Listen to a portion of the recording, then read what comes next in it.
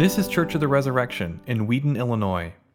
So one of the great things about the many great things that I get to do is I get to talk to pastors a lot, especially within our diocesan movement, but throughout the country and throughout the world, I have these conversations. Here's one that I will never forget. It was a unique pastor-to-pastor conversation that I was having. We were in the middle part of the country of Nigeria, and this pastor was a pastor over a village, and he was standing in the village. I was there with him. The village had been burnt to the ground a month previous to this moment that we were having our conversation, and I was asking him about what had happened in this area and in the village that over which he was a minister, a pastoral shepherd. And he explained to me that there had been other shepherds, literal shepherds, they're Bedouins, Fulani, who've been radicalized by Islamic jihadism in that area. And that the word had gotten out that they were planning attacks on villages in different parts of that area in Nigeria, particularly Christian villages, to show the force of their particular ideology.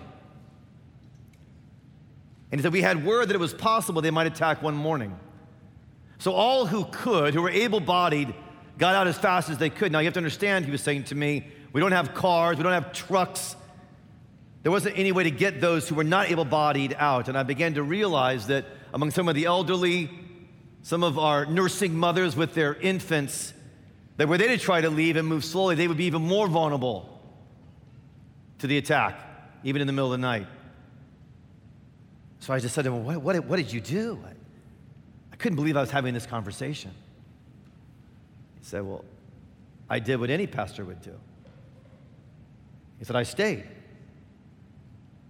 And that morning, he said, dozens of militants came over that hill, swept down and into this valley. By God's decision, I lived. But not everyone did.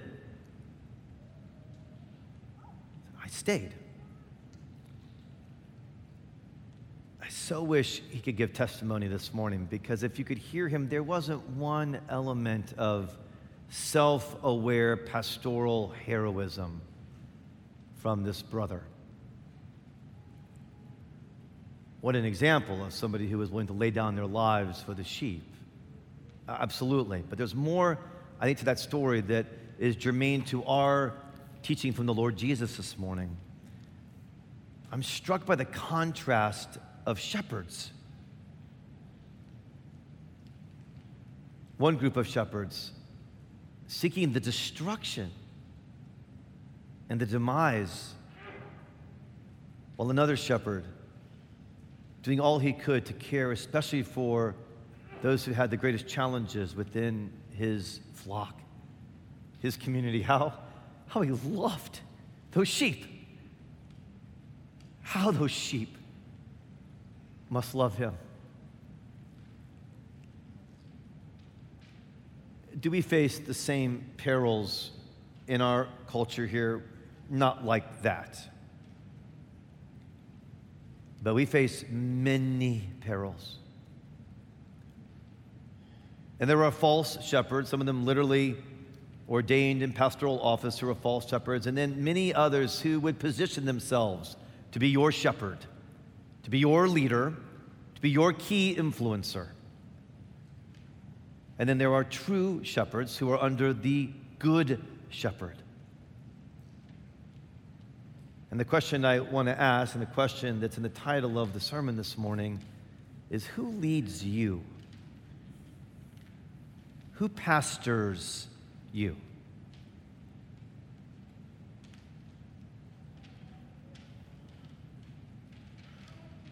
Because there's a whole element, what is described in verse 10. So go and get your Bibles out as we look at this passage together. And we got Bibles here. If you didn't bring a Bible, no worries. We got Bibles under chairs. Get your Bible out. We're going to be in the Gospel of John, written by John, a follower of Jesus, one of his lead followers. John chapter 10. So get that out, get that in front of you. Well, it wasn't read this morning, but verse 10, right previous to verse 11, that was read this morning, describes for us the other element that would like to shepherd you. Here, Jesus describes him as a thief. He will then describe him in a few verses as a wolf, Other places he described as the enemy or Satan. This is the reality of the devil and his forces that surround him. And they are out to actually shepherd you. They would like to lead and guide you through their life. Their end for you, while not apparent at first, will be what Jesus says there in verse 10 of chapter 10. The aim of this false shepherd, this hired hand of all hired hands, is actually destruction, lying, confusion, distraction, and even death. So perhaps as you take a look at this scripture passage, the story that I tell, while maybe not consonant with our entire lived experience physically, is deeply consonant with our entire lived experience spiritually. And there's much at stake as to who it is that you will have shepherd you through this life. So here's Jesus' work. Here's how he does it. So first he'll teach on he is the good shepherd. He does this in verse 11. I should double check then, because you're looking at your Bible, verses 14 to 15. All right, so there's two places where he'll teach on being the good shepherd. Verse 11 and verses 14 to 15. And in both cases, he'll define what good shepherd means. Set in between his teaching on good shepherd is an excursus or a section on hired hands. This is very intentional on Jesus' part. He's drawing from Ezekiel chapter 34. He knew this teaching very well that was read for us this morning about those shepherds who are not shepherds at all. And he's speaking to the fact and drawing a dichotomy that there will be true shepherds, the great shepherd, Jesus himself, but then those who follow him, this is implied, and those who do not. So this morning we see him teach one, trust the good shepherd, Jesus himself. But second, and an application of how you trust the good shepherd is you must find those good shepherds, those good pastors, those pastoral leaders, those priests that you can trust to help guide you through this life under the power and the authority of Jesus, the good shepherd. Trust the good shepherd, trust his good shepherds. All right, let's look at this together. So he states after he brings the clarity in verse 10, there's a thief, stealing, killing, and destroying. I have come that you may have life and have it abundantly. He's now going to provide more specificity. He's going to take us into greater and greater clarity around the revelation. He says, I am. Stop right there. Stop right there in your reading. I am. Okay, for those of you that may know the Bible, you actually know to stop right there and you go, okay, this is actually a very important Bible phrase. But for those of you who are learning the Bible, those who may be joining us on live stream, this may not jump out at you. It's important that it does. So you need to understand that this is the key way that God has revealed himself to his people. So when he's forming a nation, the nation of Israel, in Exodus chapter 33, and he's giving them a charter, they want to understand who this God is. And Moses is God's mediator. He's the one who's ministering who God is to the people. And Moses says, what do I tell them about you? This is one of the most important moments in the entire Bible. What is God going to say when Moses says, what do I tell them about you? And this is what God says. I am that I am. Tell them, he continues, I am sent you. I am. I am him who is. I am the being. I am the central reality. I am life. I am being. I am the good shepherd. I am the way, the truth, and life. All that is captured in the I am. This is the name of God. And Jesus now, the rabbi from Nazareth, is utterly and clearly, unequivocally, and controversially, but with great truth and fidelity of the scriptures, associating himself with that I am. And if you're an Israelite that knew the scriptures, you knew exactly what he was doing. He said early in the Gospel of John, before Abraham was, the great Abraham, I am. This is what rocked them. This is God himself in our midst. Could it be? I am. 7 times in the Gospel of John, he will give an I am, Yahweh in the Hebrew. I am statement. I am. Okay. I am is here. I am is speaking to me with a mouth, a beard. Okay. Who is I am? I am good. That word in the original Greek would be beautiful. That's beautiful. I am the beautiful shepherd. Another word would be noble.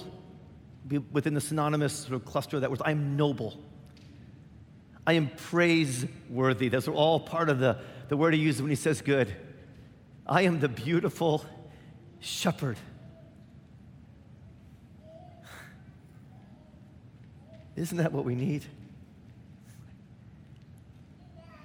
I mean, do you not, after these last 13 months, feel like sheep scattered at times? Doesn't your mind feel like a scattered mind and a scattered heart? See, we need a beautiful shepherd who realizes how ugly, twisted our own heart,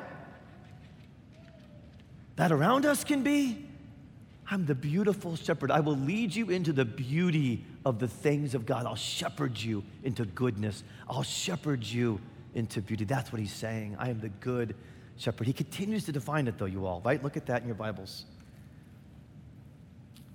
I am the good shepherd who lays down his life for the sheep. Now, his listeners understood shepherds. They love King David. David is central in the pantheon of those who have led Israel. He was a shepherd before he was a king. They know that.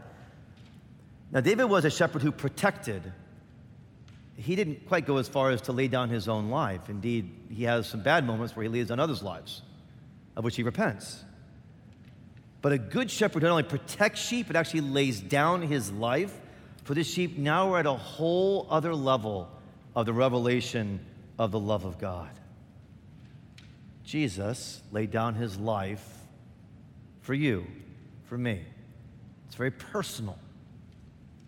Yes, it's cosmic. He laid down his life for the world.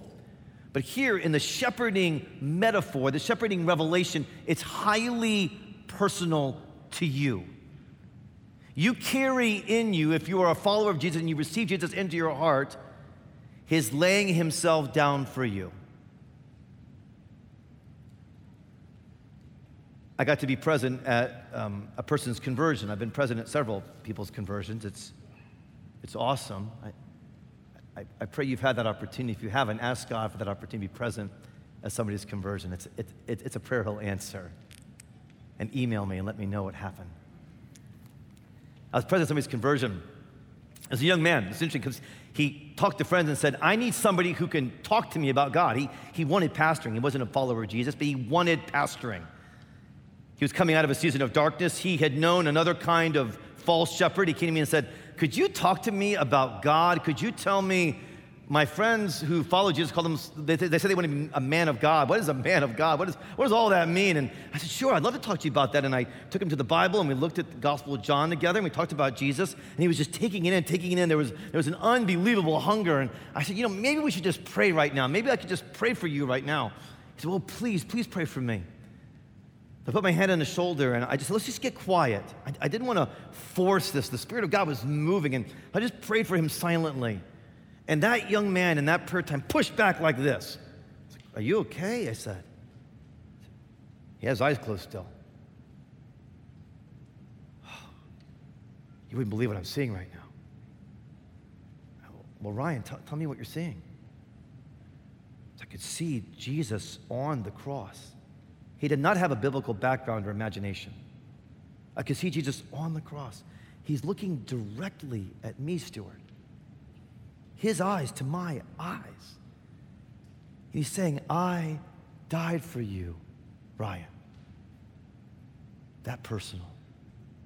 That direct.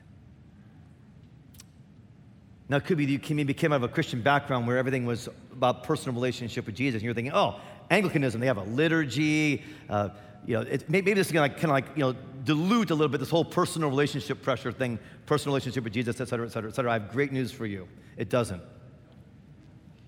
As a matter of fact, at the heart of our service every week, the priest will say one of two things when he offers the presence of our Lord in the Eucharist. The one thing that he will often say is the gifts of God for the people of God. Take them in remembrance, right? Many of you know this, that Christ died for you. You. A beautiful death from a beautiful shepherd who wants to lead you into the beautiful things of the kingdom of God. Okay, now he'll continue this, and I think he's building. So we get the hired hand section, right? Then look at your Bible, verses 14 to 15. He goes back to I am the good shepherd. He's going to repeat himself. He's going to provide even greater revelation. I am the good shepherd. He's laid down his life for the sheep. Because he lays down his life for the sheep, because he's died on the cross, then he's going to teach us even more. What does that mean? It means that he knows us and that we can know him. It means that the veil, the reality of our sinful nature that has kept us from seeing the Lord and kept us from knowing the Lord, the reality of our twistedness and our rebellion and the profundity of our sin has been met by Jesus' death. He's taken our sin in his death on the cross. We worked on this together on Good Friday. We've died with Jesus that we might rise with him. And when we rise with him, he knows us and we know him. He is saying that because I've died for you, you can now be very close to me. If I say to you, Jesus loves you, you're like, oh, I know that, I appreciate that. Thank you, but it just doesn't go that deep, but thanks for saying it. But perhaps if I say, Jesus loves to be close to you, perhaps that can go in a different place in your heart. He loves to be close to you. When he says good shepherd, here's the understanding people would have had of shepherds. That shepherds were by necessity very close to their sheep. That's where they spent their time if they're a shepherd. They're all about their sheep. There's a wonderful research project an Old Testament scholar, Dr. Timothy Laniak, did. He's very interested in ancient Near Eastern customs, so he went to the current Middle East to study current day shepherds. And he got to know one shepherd. This gentleman's name was Abu Laniak. That's his last name, Abu Munir. Abu Munir was a very successful shepherd. He had 2,000 sheep. He was a mega shepherd. He was very wealthy. Many homes, many riches. So Dr. Laniak said, so how do you interact with your sheep when you have all the wealth that you have? He said, quote, I'm with the sheep every day. In the summer, he says, I sleep outside with them too. If I weren't with them every day, I wouldn't be their shepherd. Every day. When Jesus says, I am the good shepherd, I know you and you can know me, he's talking about every day. That's another level in following Jesus. So some of you may know the Lord Jesus. If you don't know the Lord Jesus, then I highly, highly call you to open your heart to him, the good shepherd, as Ryan did in the story I just told. But if you know the Lord Jesus, then for many of us, the next step is to move into an everyday and every hour relationship with the Lord Jesus, which is what he's looking for as your good shepherd. It's an everyday thing. There's another shepherd that he researched. She was 100 years old. 100-year-old shepherdess. This is what she said. Now she had to cut down her sheep from 2,000. She was too old for 2,000. So she had a small group of sheep. She said this, quote, I cannot live without them. They are family. Could you take just a quick little gospel flight of fancy? Isn't it kind of fun to imagine, I don't know, Deacon Val as a 100-year-old shepherdess? Right?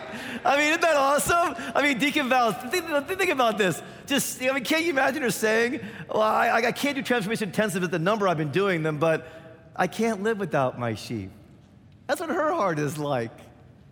That's what transformation teaches you, by the way. Transformation intensive teaches you every day closeness with Jesus. Ignatius of Loyola, 16th century thinker and follower of Jesus, helped many to learn how to live every day with Jesus. That's what he's wanting as your good shepherd. But he wants to give you more than that too. He actually recognizes that these realities have to be embodied in his incarnation as they are, but they must be embodied in other people as well. And so he starts by creating a contrast. Okay, so he will be our good shepherd, but he wants to give us good shepherds. So now comes the part where I want to apply this to us, and I want to keep you asking the question, are you really clear who's shepherding you and how they're shepherding you? Because this is very important to Jesus. He wants to, first of all, create the contrast. There are hired hands, he says, verses 12 to 13. They don't really care for the sheep. They're in it for gain, and that's proven when there's an attack, and there'll always be attack on sheep. And there'll always be attack on the church. And there's always going to be attacks on you as you seek to follow Jesus. Always, regularly, specifically. vociferously. So it's not that will the attacks come, it's what kind of shepherds are in place when the attacks come. The attack will come, and the hired hand runs, and the wolf, the enemy, the devil, snatches them, verse 12, and scatters them. He flees. He's a hired hand. He cares nothing for the sheep. Okay, what's happening here? There's a contrast here that Jesus is creating. In part, he is speaking to some of the Pharisees he'd been interacting with just before this passage. And he's saying some of the religious leaders, now not all of them, we need to know our Bibles well to know that there were some religious leaders among the Jewish leaders that wanted to be a follower of Jesus. Nicodemus, Joseph of Arimathea, but others who were like hired hands. He's saying, you can't trust all of them. They won't guide and shepherd you to my Father. So he's creating an immediate concern there. But he's saying to all of us throughout the ages, you need to find good shepherds and you need to be aware and beware of hired hands. And this really gets to a barrier, and maybe three barriers that all of us have to following pastors. One of the key applications here is how much we need pastors, but we have barriers to following pastors. The first barrier is this. There are some pastors who it is revealed in time are actually hired hands. They're false shepherds. They don't teach the scriptures as the church has received them. That's a false shepherd. Beware of them. You know your Bible. Learn your Bible. And know we're not being taught the Bible. That's a shepherd you can't trust. They will do so for gain. Their own sexual gain. Their own financial gain. It has cut me to see over the last several years in our own Chicagoland area. And by the way, evangelicals and Roman Catholicism share this. Pastors, priests who have been hired hands. And it's very likely you're aware of that. It's very possible that some of you have suffered at the hands of hired hands, violation or abuse, not being taught God's word, not being ministered Holy Communion, not being shepherded and cared for as you should be. That's a barrier.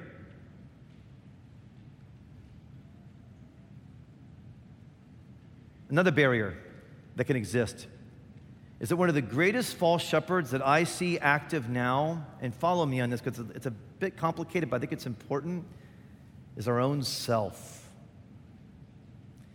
The rise, the ascendancy of the power of our own selves, to lead us and to guide us, for our own selves to be our main discernment dialogue partners. We talk about it with ourselves. We sort of do ultimately what we want to do, and it can become very complex. And if you're really good at this, like I can be with my own sin nature, I can rationalize many things to myself as I lead myself. But the main false shepherd that I'm concerned about as a pastor is people's own selves.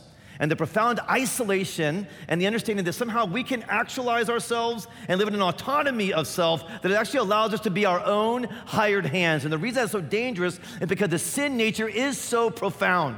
And while we can live in greater and greater freedom because Jesus did lay down his life for us, we're in a constant life journey of overcoming the reality of our sin nature and living into Jesus' fullness and divine nature. And it's a process and it's a journey and it needs a shepherd outside of yourself. Beware any who would follow themselves. Beware your own self. Beware at times your own gut. Beware at times your own thinking. I'm not saying utterly distrust everything that happens in your heart or your mind, but I'm saying test it. And I'm saying be aware of the profundity of your sin nature. We confess our sins every week together. If you read the prayer book, it's every day because of this profundity. Another barrier to getting you under true shepherds is the false shepherding that you may be receiving from your own mind and your own heart. Third barrier is 13 months into this pandemic, I have never seen such a crisis for us as pastors to pastor our people and for our people to follow us. And it's just a reality that has occurred. None of us wanted it. None of us have looked for it. None of us have ultimately created that. It's a reality of being in a pandemic in this time and this age. But it has ravaged pastors and their relationship with their sheep. It's been a horrible 13 months as a pastor. And I'm sure you as a sheep would say the same thing. So if you've sinned in isolating yourself, if you've sinned and I'm not talking about quarantining, I'm not talking about specific things, I'm talking about emotionally and spiritually isolating yourself, then repent of that. But more than that, rather than just be ashamed about it, because I'm bringing it up, this is easing, family of God. The pandemic is easing. We're able to come together more and more. You need to get under shepherds. Trust trustworthy men and women who will pastor you. Trust our Res Group leaders. Here at Res Group is about our priests making sure that everyone is being pastored, since they can't pastor everyone individually as they would love to do in a church of 1,200. So get into Res Groups, get under shepherds that are there who are being shepherded by other shepherds, who are being shepherded by our pastors and our priests and our deacons. This is very important that you can name with people, face in your mind who that is. I have 2 men who pastor me brilliantly in a very personal way. And I'm so thankful for both of those men. You're going to see them up on the wall in just a moment. Archbishop Ben Kowalski. He's one of those men that pastors me. But I'm so thankful for all the good shepherds that surround me all the time. Yes, there are many hired hands, but can I tell you, from pure lived experience, there are many good shepherds. So many good shepherds. And it's very likely that's not going to come up in your news feed. Hey, let's celebrate good shepherds in America. You're probably not going to read that, but it's true. I want to celebrate one of our good shepherds today. I want to celebrate Father Brett and Julie Kroll. They're going to go on sabbatical starting tomorrow. They're good shepherds. They have the courage to love others. Father Brett may be the most patient man in America. Sometimes he makes me feel very impatient with his patience, and then I have to repent. He's very patient. Very long-suffering. Persevering. He and Julie. Thank you for pastoring my family. Thank you for pastoring my children. Pastoring me. It's good shepherds like this, of which we have dozens in our movement, that I call you to trust as you trust the Good Shepherd. Brothers and sisters, who's leading you? Who's guiding you? Who's pastoring you? Jesus, the Good Shepherd, and those good shepherds who trust in him and give you his word. In the name of the Father, and of the Son, and of the Holy Spirit, amen. Thanks for listening. Our vision at Church of the Resurrection is to equip everyone for transformation. As part of that vision, we love to share dynamic teaching, original music, and stories of transformation. For more of what you heard today, check out the rest of our podcast. To learn more about our ministry, visit churchres.org.